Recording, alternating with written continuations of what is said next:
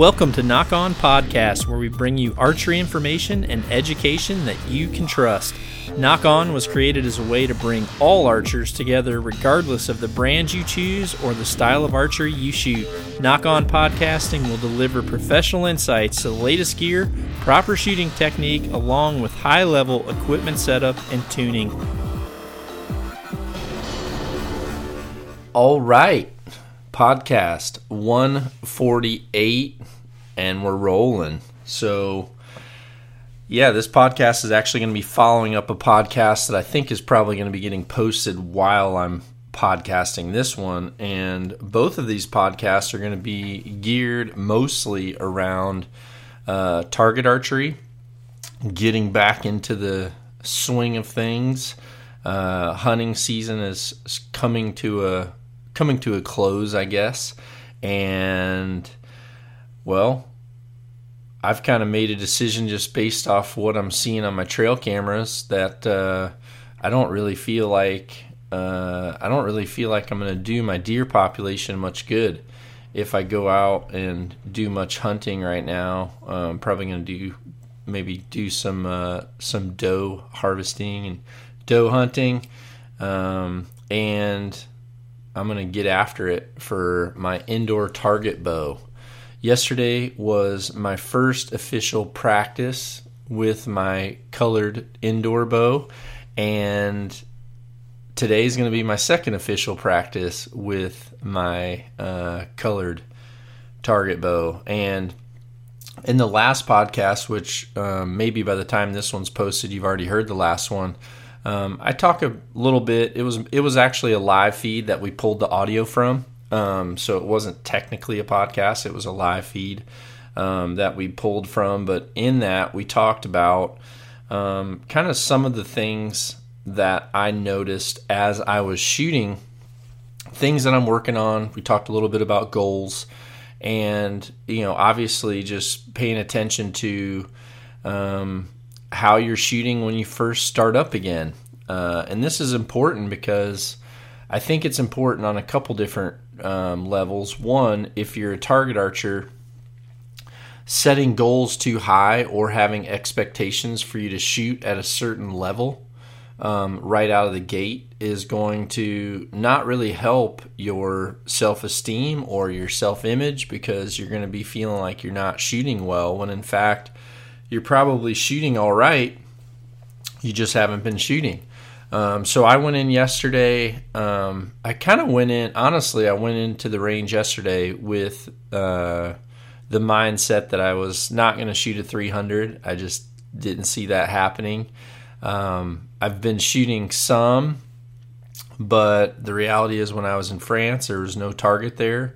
So I didn't shoot the whole time that I was there, which is kind of a whole different, that's a whole different subject on itself when you're on a hunting trip and, you're really rigorous on your equipment, but you don't have a target there to check how you're shooting or to make some warm-up shots and things like that. So I just didn't do much shooting, and prior to that, the only shooting that I really did for repetition was when I did a few bow builds for some friends and getting their bows sighted in and getting their bows dialed in out to different yardages. But that doesn't do anything for me and how I feel when I'm behind my bow, because the draw length's different. Structurally, I'm much different. But another thing, too, that I did not talk about yesterday is that with my target bows, I'm shooting my true draw length with my target bows. And if you've listened to some podcasts in the past, you've heard me talk about that on my hunting bows. I like to shoot a slightly shorter hunting bow. And that's mainly because as I bulk up with clothing, I'm restricted on how much I can draw, because you have padding around your arm, mainly where your arm bends in. You start to not be able to fully extend because you've got compression of clothing between your joints. And you just feel a lot different in bulkier clothes. Not to mention, I also like to slightly close my stance just a little bit, open my stance just a little bit so that I have a little bit more clearance on my front sleeve, because as you start hunting with thicker clothes, you want to make sure you have string clearance, and that actually becomes even more important when you look at these bows that are starting to get a little bit shorter and shorter brace heights. So now that I'm going back to my target bow, honestly, it feels long. So, and this happens every year once I kind of stop my hunting bow shooting and get to my target bow. I'm a 31-inch draw, and that's important because when I'm shooting in T-shirts and things like that, I can expand a lot further. I have to really focus on my posture and standing up straight, keeping my shoulders flat, keeping my chest broad, because, as you're hunting and a lot of times when you're hunting, you're also hiding. So you just get into the habit of kind of shooting small and trying to stay small, especially me. I don't really, I'm not normally the width of very many trees, so I'm trying to shrug up and hide and be the bush. And when it comes to target archery, you need to stand proud, maintain posture, stand up, shoulders down, chest wide, and that way as you draw, you have full expansion and you have a proper T formation throughout your chest cavity. Now, yesterday I posted some videos. It was actually 2 shots is all it was. On my Instagram, there is video of me shooting. It's 2 arrows, and what I did was I had a wide shot for those 2 arrows, and then I zoomed in for a closer look at those exact same 2 shots, just with that was cropped in a little bit tighter.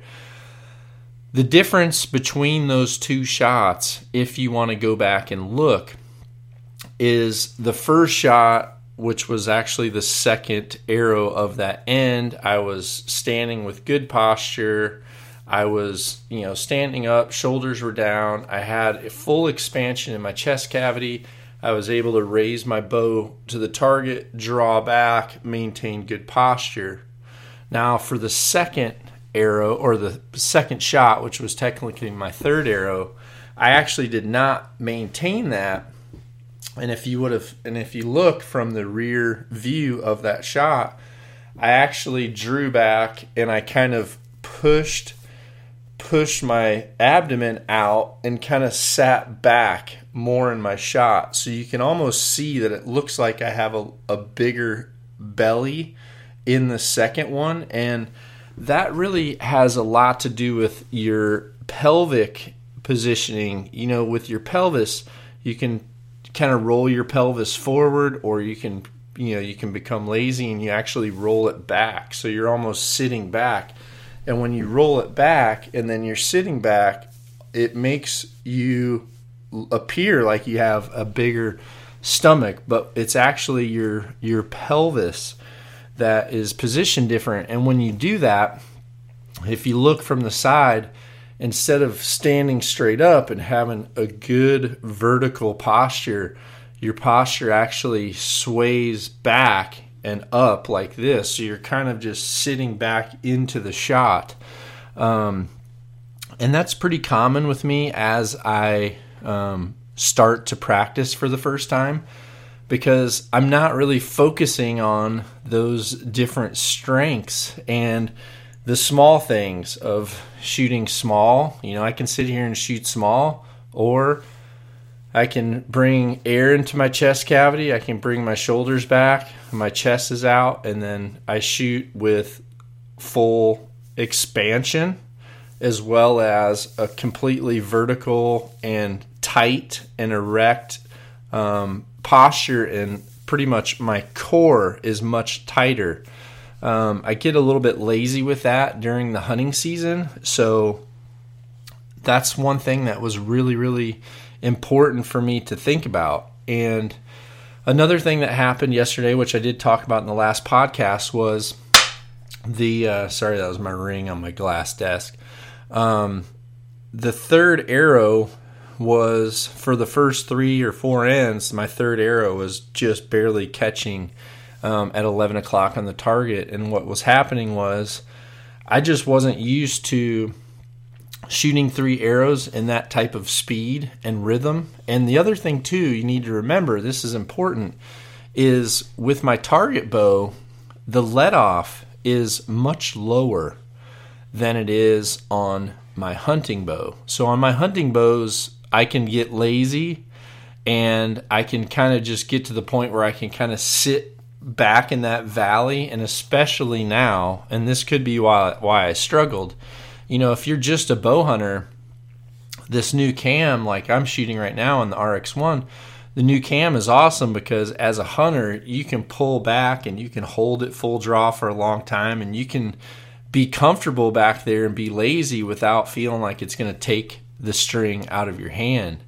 With my target bow, that is not the case, and here's the reason why. Most target archers prefer a lower let off, and the reason they prefer that is because it actually takes the string away from your face and really through the draw cycle faster, because the cams aren't having to ramp up with that let off. So the higher your let off, or the easier it is to hold it full draw, and the longer your valley, which is pretty much that small little point of when your bow breaks over and you come into your anchor point. Some bows you feel like you could just sit back there and you can almost kind of find your anchor without the bow wanting to take it away from you. And some bows have a very short valley, super short valley, like some of the turbo cams. Some of the faster, like PSE Omen was probably one of the worst I felt for taking it away. So Chad Mendez is watching the live feed right now. Chad, you need to go back to bed. Chad and I are going to be representing Team Traeger at the Turkey Hunting World Championships this April, and we're going to look like Danny DeVito and Arnold Schwarzenegger and twins when we freaking go out there. Actually, we should wear those outfits into our turkey blinds. So maybe that'll be our plan. So make sure everyone waits. Yesterday in the live feed, I also showed Chad Mendez's arrow, which is very nicely jabbed through the back wall of my building about 12 feet up in the air. I have no idea how it got there. All I know is I left him and my friend Torsten at my range alone for like an hour together, and I come back and Chad's arrow is buried in the wall and they can't get it out. Torsten's shot completely through my wall, through my building, and there's a perfect bullet hole through my tin on the outside of my building. So don't leave your friends home at your range. It's not going to turn out too good. So but yeah, with the target bows and the let off, a lot of target archers prefer that demanding cam, and that's why a lot of target archers like the spiral cams, because they're forced to making very dynamic pulls and dynamic, tension against that wall. And as that release breaks, because the valley is short and because the let off is low, the string is coming away from the face faster. And this is important because the little delay that there is when that release lets go of your loop, that arrow is sitting back there in that small portion of your face. Your let off on your bow is going to determine how long that sits back there. And we're talking about, thousandths of a second. It's very minor, but it also allows a lot of things to happen because facial pressure or the direction of your hand and how long that's sitting back there is going to be really, really important. The other thing, too, is some of the bows with very, very high let off, the string is actually a little bit looser when you're sitting at full draw. So if you have a variation in your hand angle with your release, or if you have a variation in how your hand comes away from your face as you shoot, that string has the ability to make more movements, which is going to cause some movements in your arrow, and it's going to cause some left and rights. So these are all like small little details that I've learned over the years that I have to pay attention to. But more importantly, I have to just get used to them. Right now at my range, I've actually been taking some of my old bows that won medals or something like that, and I've been kind of putting them back together the way they were originally were at that time, and I'm kind of just lining them up as almost like a timeline, mainly just for, I guess, cosmetic appeal. But as I build those old bows and pull them back, I can't help but say, how in the heck did I do anything with this bow? They feel so different, and the reality is I would have to shoot it enough times to where I would almost forget about how my current bows feel, to where that would start to feel normal again. And that's kind of the position that I'm at with my target bows, is getting used to the feel of that cam and how demanding it is. And part of the reason why I struggled yesterday was because I was getting tired, really tired on that third arrow. Those 11 o'clock misses were all representation of me creeping a little bit forward and the arrows hitting high on the target. So kind of what I naturally did was I just kind of leaned against the wall a little bit more. So my abdomen was a little bit more poked out. I was trying to just lean against the wall. And, for those watching right now, there's a big difference between shooting like this and shooting like this. Head position and lean is something that you can easily do, but it has an effect on where the arrows land. So these are all small little mistakes that I was making yesterday as I was shooting, and these are all little things that I'm going to try to do some podcasts and some live feeds to just kind of talk to you about all this while they're fresh in my mind, because a lot of this stuff are things that I take for granted.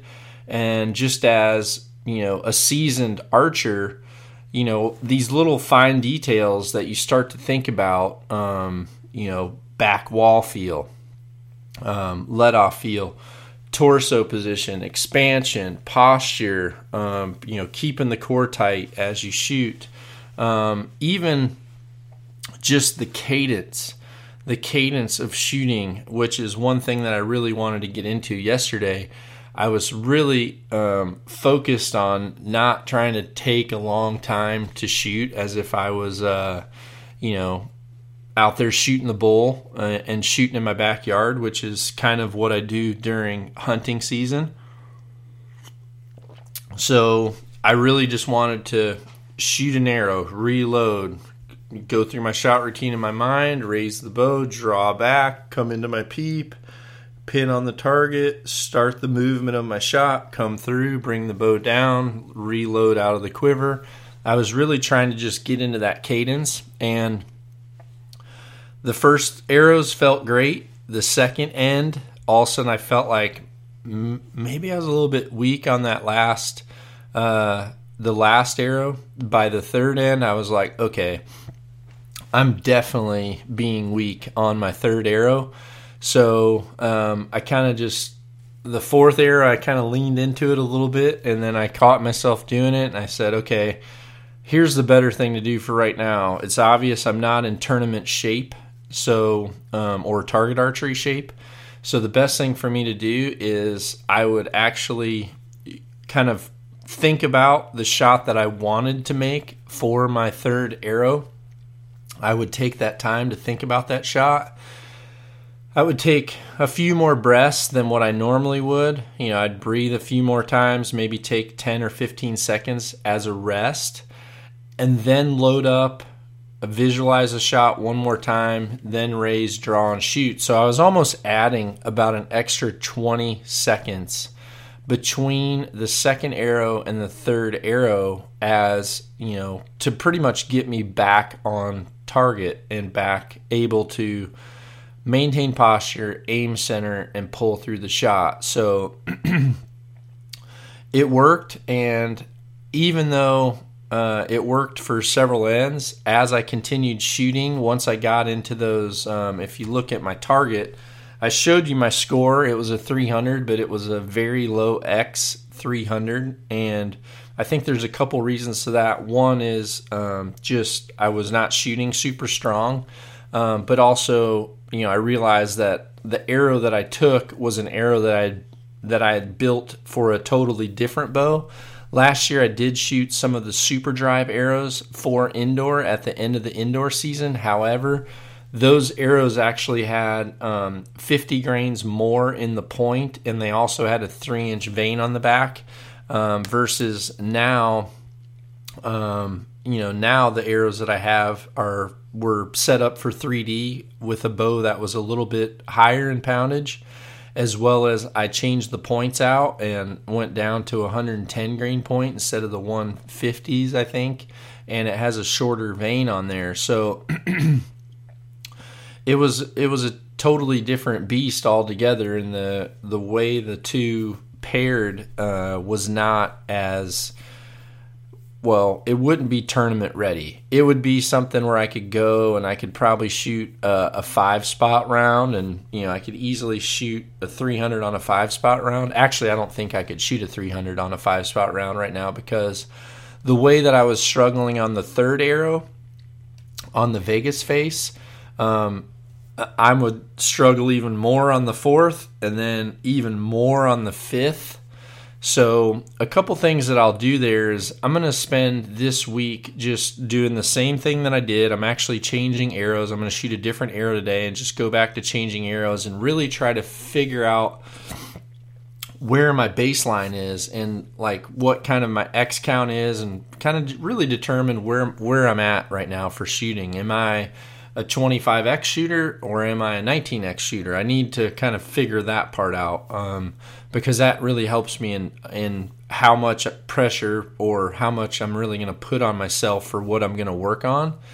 But then the next thing is I'm really going to key in on making sure that I have full strength for those third arrows, and later in the rounds, the second and third arrows. So what I'm probably going to do is I will go to a Vegas face, I'll put another one next to it, or even a single one next to it, and I'll start incorporating a fourth arrow into my shooting. So instead of me each and every time just having 3 arrows, 3 arrows, 3 arrows, I'll start to get to the point where I work in that fourth. And it's a lot like, in weightlifting, if you're always going for just 10 reps, a lot of times you end up plateauing. Whereas if you take that same weight and try to get 2 or 5 more reps out of that same weight, I've found that I almost make more progression with that rather than just increasing my peak weight and then trying to get the same amount of reps again. I always feel like higher repetition, builds in really that stamina that you need. So that's what I do to start with the Vegas faces. Then what I'll do is I'll move into actually putting up 2 of them to where I'll run ends of 6. So I can literally just run 3 arrows at a time. When I do that, I can shoot high numbers of arrows if I'm shooting 2 Vegas faces at a time, which I think is important if you're training for Vegas. I've seen a lot of different issues with people when it comes to indoor rounds. I've seen a lot of mental blocks. Some of the mental blocks that I've seen is people feeling like they can shoot way better on one spot than they can on another. Another mental block I've seen is people that say, I can always shoot a 300 when the target's on the bottom, but as soon as we get to the halfway point and I have to bring it to the top, I can't shoot near as good. So, you have to prepare for that. And as I practice my indoor, I'll get to the point where I actually put one target at the bottom half of my bale, one target at the top, and I will shoot I'll shoot them all the way down and build in that stamina. And then as I do that, and as Vegas rounds taper away after Vegas and people start to focus on the 5-spot NFAA face, you've actually already built in your extra practice arrow to where the 5 face stamina-wise is going to be much easier for you. So a lot of times if you're struggling on that 5-spot face, and if you look at your targets tell you the tail. If you look at your targets and you notice that 5th spot, or oftentimes it's the 4th spot, will just start to get really dodgy, where your groups are just spraying out and your worst groups are on that 4th dot. And a lot of times you start to lose mental focus and you start to get weak and you kind of get a little bit sloppy and shitty on the 4th spot. And then all of a sudden you realize, oh man, that arrow could be out, or that was a terrible shot. And then you get yourself back together and that 5th spot ends up looking pretty clean. So you really need to work on getting away from those mental blocks. And these are some of the ways that I've learned to do it. Adding in just 1 spot to where you shoot your 3, then go ahead and add in that 4th and score that 4th on a separate piece of paper. So, if you have a Vegas face that you put to the side of yours, just, on your 4th arrow, shoot all 10 ends just at that top spot and put dots over there so you know how you would have scored. I almost score that single round just on its own. I'll score that as well. So, and then, 1 target face will give you the ability to do that 3 times. And as you start to work through that, you're going to be able to find that once you start, adding in that 4th, then you can move into shooting on double faces. And once you get really comfortable with those double faces and also learning to shoot top and bottom, that's going to help you prepare for a lot of mental blocks that you may have on target faces. And then the other thing is it'll totally prepare you for the 5-spot face, and it also will really have you prepped for once we move outdoor and you're starting to shoot 6 arrow ends at 50 meters, or if you're going to go shoot a field round, obviously you're going to be totally comfortable with that. And this is important too, because in field rounds, like with feet of field, even though you're shooting 3 arrows, a lot of times in feet of field, especially if it's an unmarked round, you're drawing back, you're pretty much ranging, you're scoping, you're ranging the target, and then you're letting down to determine, you're pretty much going to have to set your sight after you range that target face. So once you do that a couple times, sometimes if it's a very steep angle, you're going to do it and double check it. So even though you've got 3 arrows, you've pulled back once or twice just to scope or range your target in order to let down and then make your shot. So all this stuff that I'm talking about right now builds into, it just builds into what you're going to need later in the year. So I've got a few questions that I kind of screenshotted from social media, and I wanted to touch on those here quick.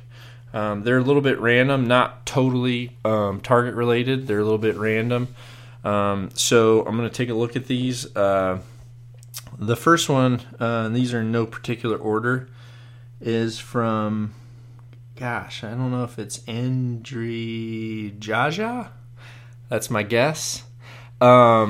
Let's see here. So he's asking, John, any tips on shoulder pain when shooting the shoulder on the release hand? So shoulder pain on the release arm is a pretty tough one, and this could be something certainly that's pre-existing, things that you've done, or especially if you're working out, different types of shoulder movements that you're making that are starting to impinge that range of motion.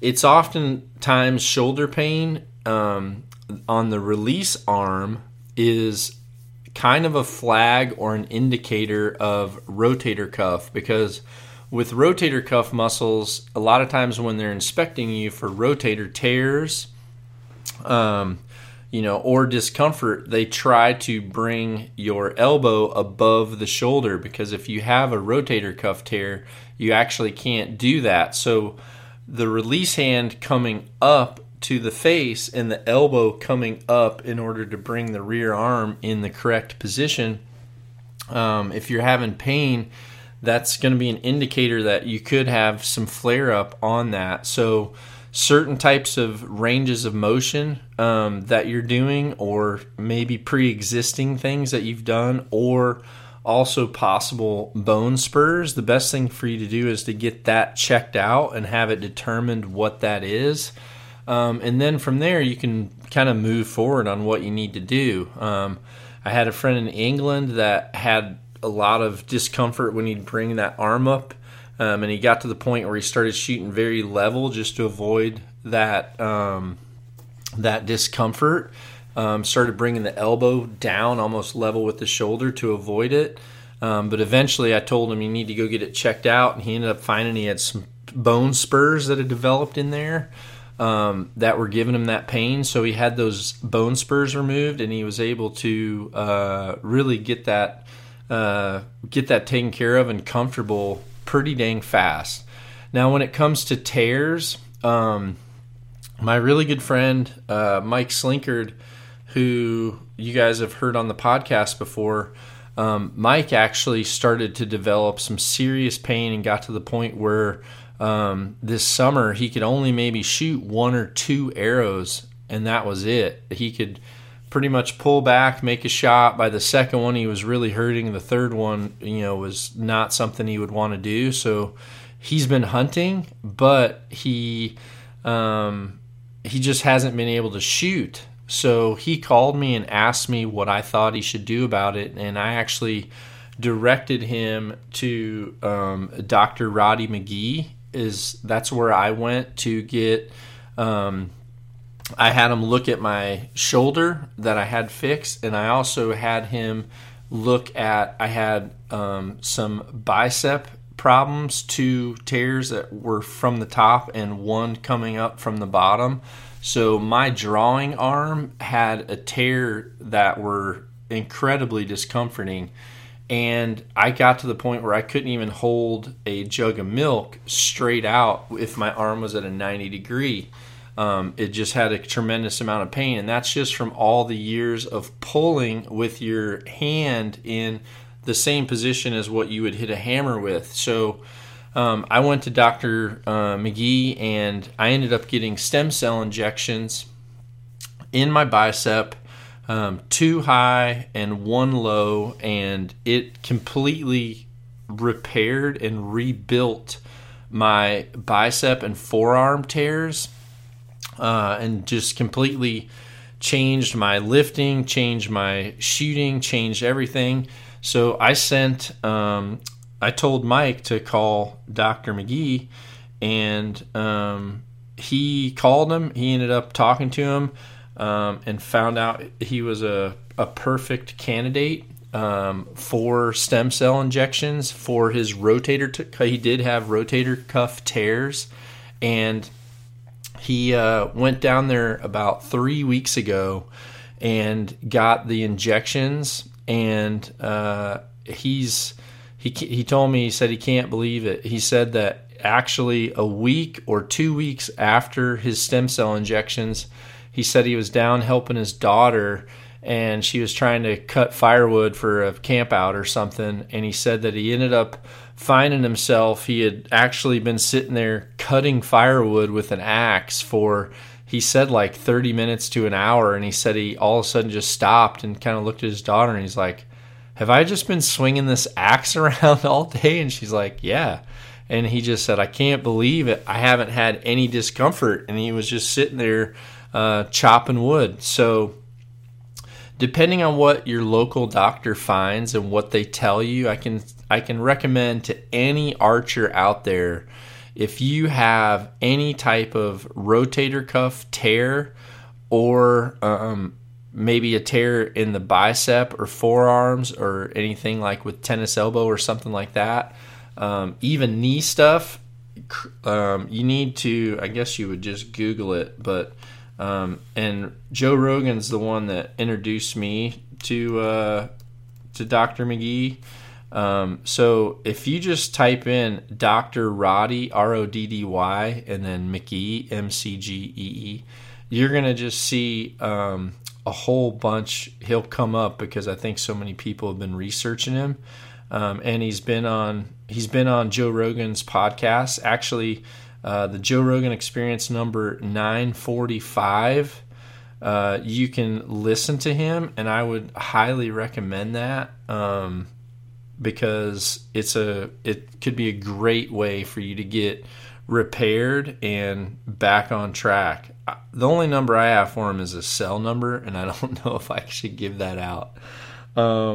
So yeah, that is that. Let's see here. Next question is from the Swole Hunter. He's on Swole Patrol, people. Jacked. He's jacked.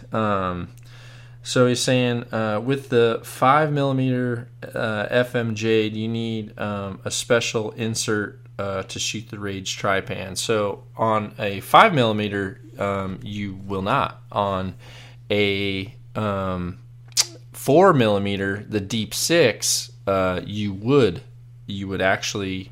I don't even know if they make a Trypan for the 4mm. I haven't even checked for the Deep 6 injection. But for the 5s or the 6s, you can shoot a standard broadhead thread size. So get after it. And that's one of the reasons why I don't shoot Deep 6 arrows, to be honest, as well. Let's see here. Tattoo by Magic. He's saying, "Hey, Dud, I've been trying to get some info from you. I shoot the same draw length as you, and I shoot 70 pounds. I have the Easton Axis 260s and feel like I'm, well, I think there's a typo here. Seeing some flailing. You might be talking about fishtailing. Was wondering what length arrow you shoot, and if the 300 spine would be better." So, just for you, since you're saying you have the same draw length as me, I actually shot the 260s with brass with a brass insert. So with the 50 grain brass, it was able to break that spine down a little bit so that the arrow wasn't too stiff at 70 pounds. And the other thing too is at 70 pounds, with the 260 arrow, I was shooting 50 grain brass, but I was also shooting over 70 pounds. I might have been shooting as much as 75 to 77 pounds. So I think you could be slightly on the stiff side of things. So either put some brass in the front of that and try to, weaken that spine a little bit or increase your poundage. Otherwise, the 300s is what I'm shooting right now. I'm shooting the 300s with my 70-pound bows, and having good luck with it. So actually I shoot a 300 with my 70-pound RX1 right now. I'm shooting a 300 spine 6mm with 50 grains brass in the front and a 100 grain head. I believe carbon to carbon, I think my cut is right at 28.5 inches. So hopefully that helps you, brother. The Everyday Archer is saying, as you said to me, take time to reflect between shots. Looks like you're just doing reps. So this comment that he made is actually a comment that he's making because of the video that I posted, and I told people straight up, analyze it. What do you see? I wanted to try to see if you guys picked out the mistakes that I was making. This is actually a very good. This is something good that he noticed because, like I said earlier, I was focused on the cadence. I was focused on trying to just get arrows in a cadence and in a systematic order. So the fact that he said, it looks like I didn't take time to reflect between the shots, and it looks like I was just doing reps. In fact, I was. So that's a very good observation. The other thing too is that was actually the very last end, and I shot the first arrow and put it in the 10 ring, and then I realized, someone's going to want to have a video of me shooting today, so I actually stopped, had to get some duct tape, and duct taped my phone up so that I could get that video of those last 2 arrows. So part of the reason why I shot that quick was because I actually took a break between the first, second, and third arrow already, so I was completely rested. If I would have had that playing from the beginning, shot 1 to shot 3, you would have probably saw me slow down as I went. So next question, Rugged Truck 04 is asking, how many yards is your indoor practice range? So it's 60 feet. By the time the target's on the wall, it's just a little bit short, pretty much the depth of a block target. So I don't know. It's probably about 2.5 feet short of a full 20 yards. Let's see here. Next question is same. There's another person. County Line Firearms is just watching that shooting video, so you can find that shooting video on my Instagram. He's saying this really helped me. I was at the range this morning too, and put so much pressure on myself that I really wasn't shooting the X's. I shot well, but I was pissed at myself for the low X count, and I ended up dropping. A high left 9. Then I read this. So he literally shot one high left, which is an indicator of a creep or a breakdown. And pretty much just said, I'm still hunting really hard and haven't shot many indoor rounds at all. I'm shooting a brand new bow and cams, etc. So reading this is going to help me continue on with my training. So yeah, that's important things for you to think about. If you don't, it's easy to get discouraged. It's easy to get down because if you've got a good positive self-image, which is important, you think about how you have shot, how you view yourself as a shooter. But the reality is when you go in and make a change like that, there's a lot of small little details that, get a little bit tough. And that's why even though most good target archers can shoot 300s with any bow they pick up, the difference between them shooting 300s and shooting super, super clean rounds is their ability to really fine-tune and get the feel of that draw cycle and that exact poundage and break over, how much they can get away with in that back wall. And also, that high left arrow can really come from people that start to aim. There was a few times I was shooting a new release yesterday. I was actually shooting a too smooth.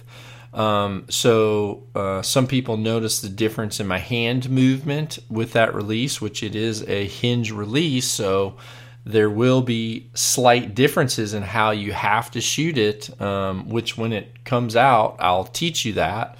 But I did find myself starting to aim more than pull through. And when I did, I would creep.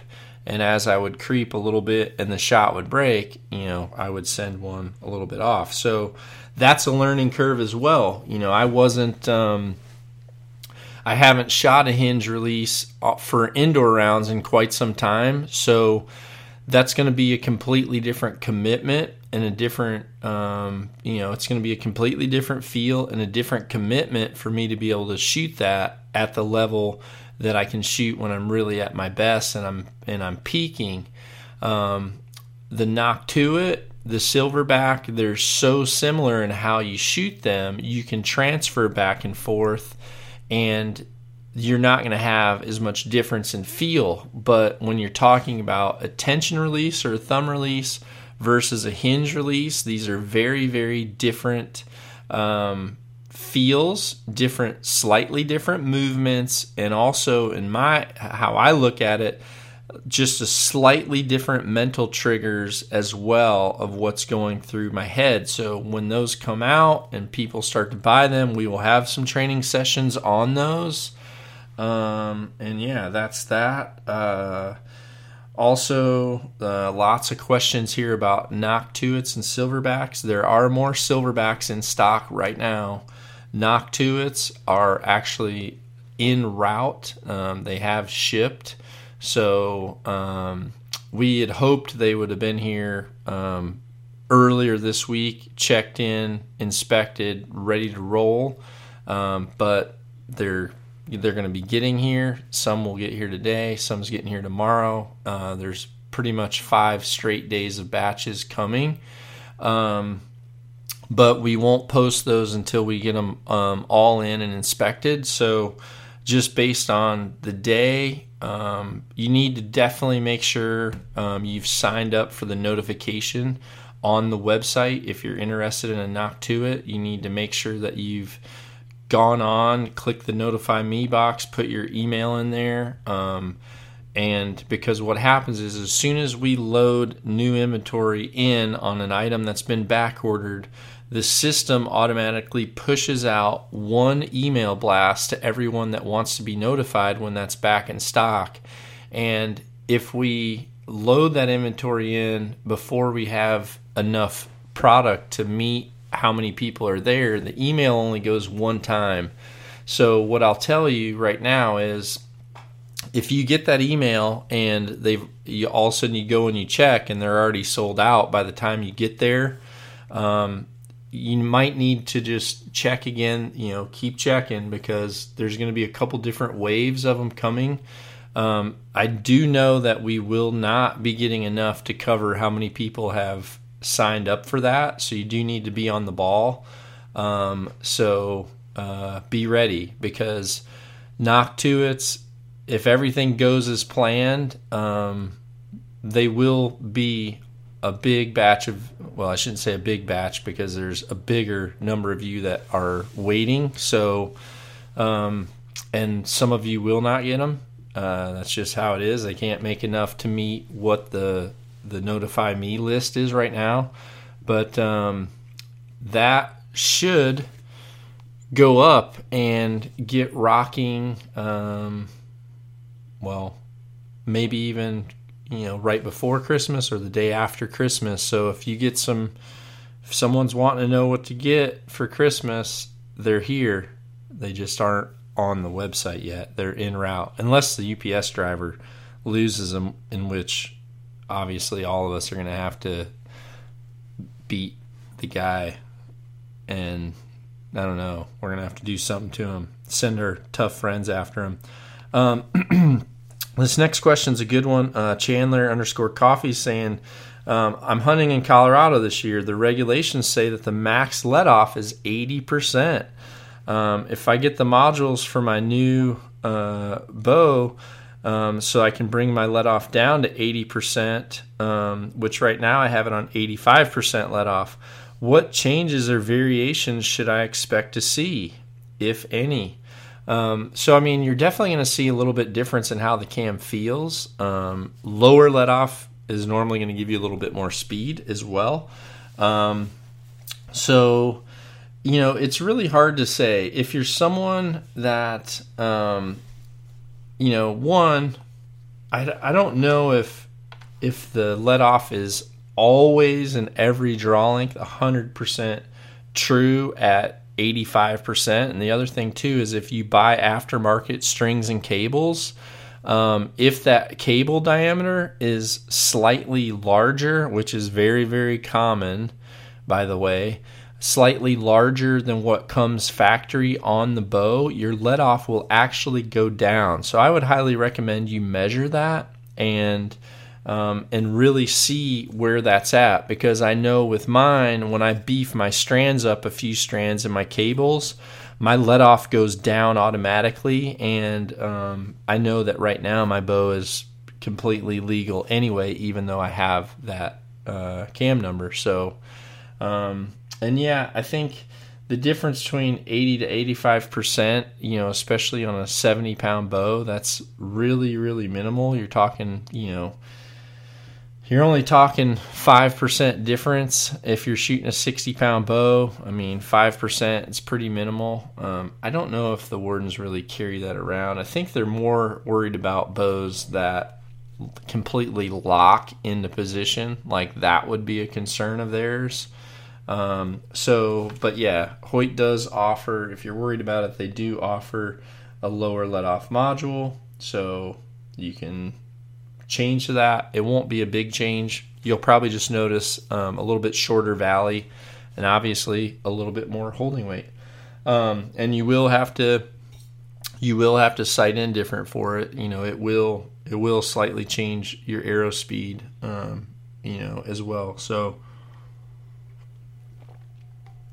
let's see. Artist_Archer_M has been saying that he's been waiting on indoor instruction.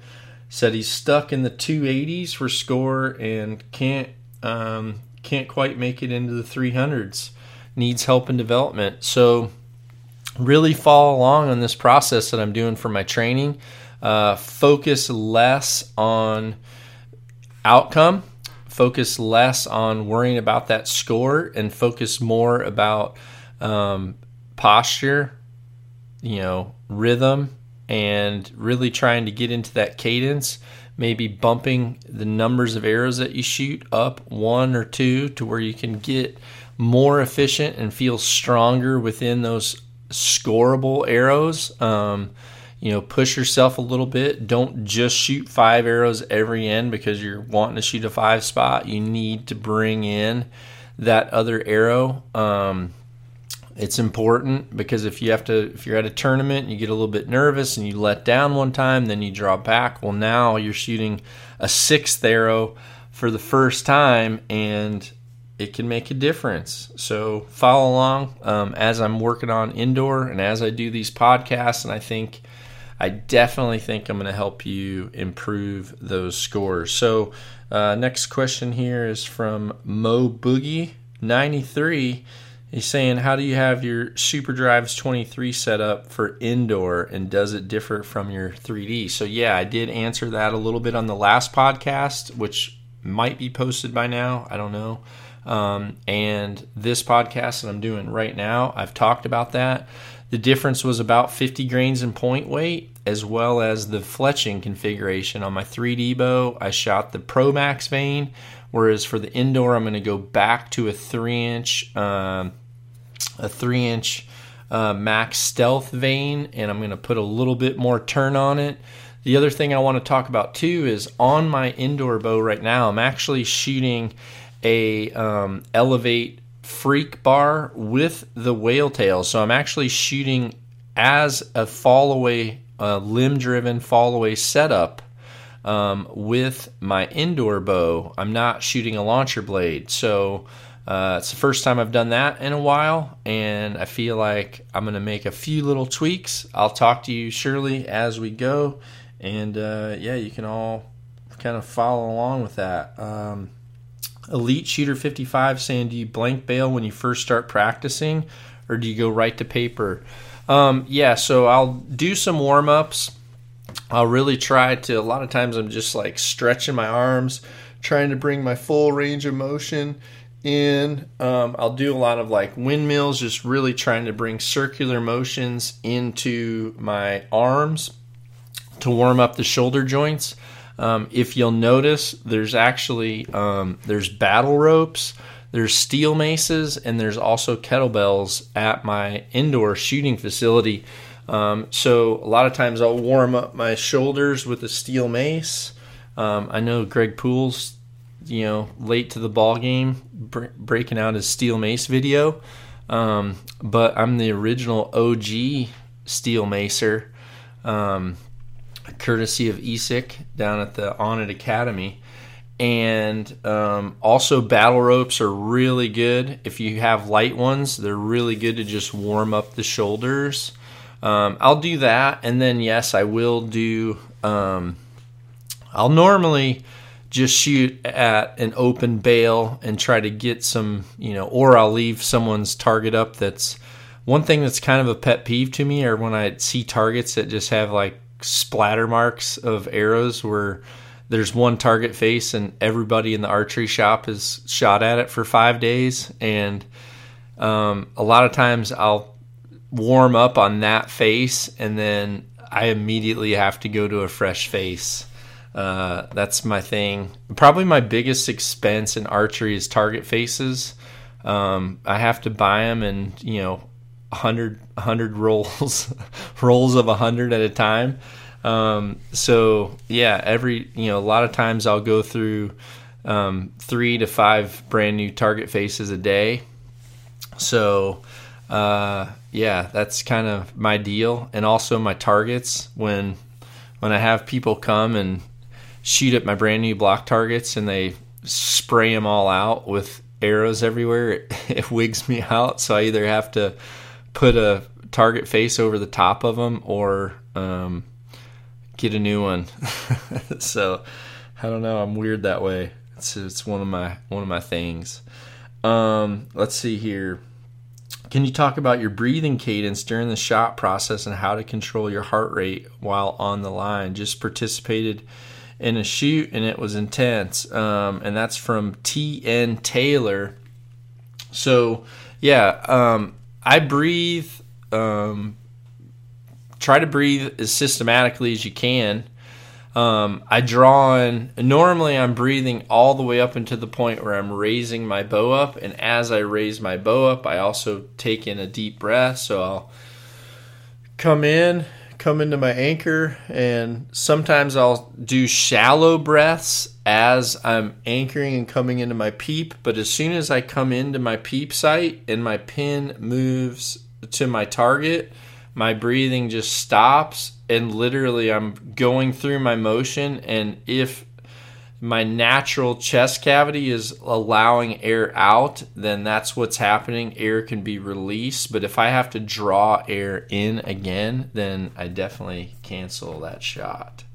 So next question here. I've got 1 minute remaining on my live feed. Next question, and the last question, is from T-Bone. He's asking what my tournament schedule is going to be. Wants to see me shooting indoors again. I'm not preparing specifically for a tournament or circuit, but I am 100% preparing myself to be ready if I need to shoot. Also, I feel like as I do this and I put myself into a competition mode or a competition ready mode, which I don't think I'll ever be competition ready like I was back when I was super serious about it. But as I do that, it gives me the ability to do these podcasts and talk with you about things that are fresh in my mind and help all of you out there on things that you should work on. It's, as a coach, I've always said, learn from those who do and not from those who talk about it. I do it. I've done it. I've made most of the mistakes I've talked about. I've made every mistake I've talked about. So I want you to know you're not alone there, and I want you guys to be able to grow with me, and me putting myself back into those elements is the best way for this to be fresh in my mind so that I'm able to really speak from my experience in the moment versus my experience of the past. I think it's important to bring both of those things together. So with that said, everybody, you're awesome. Thanks for all the support. New shirts, new hats at knockonarchery.com. Please support me.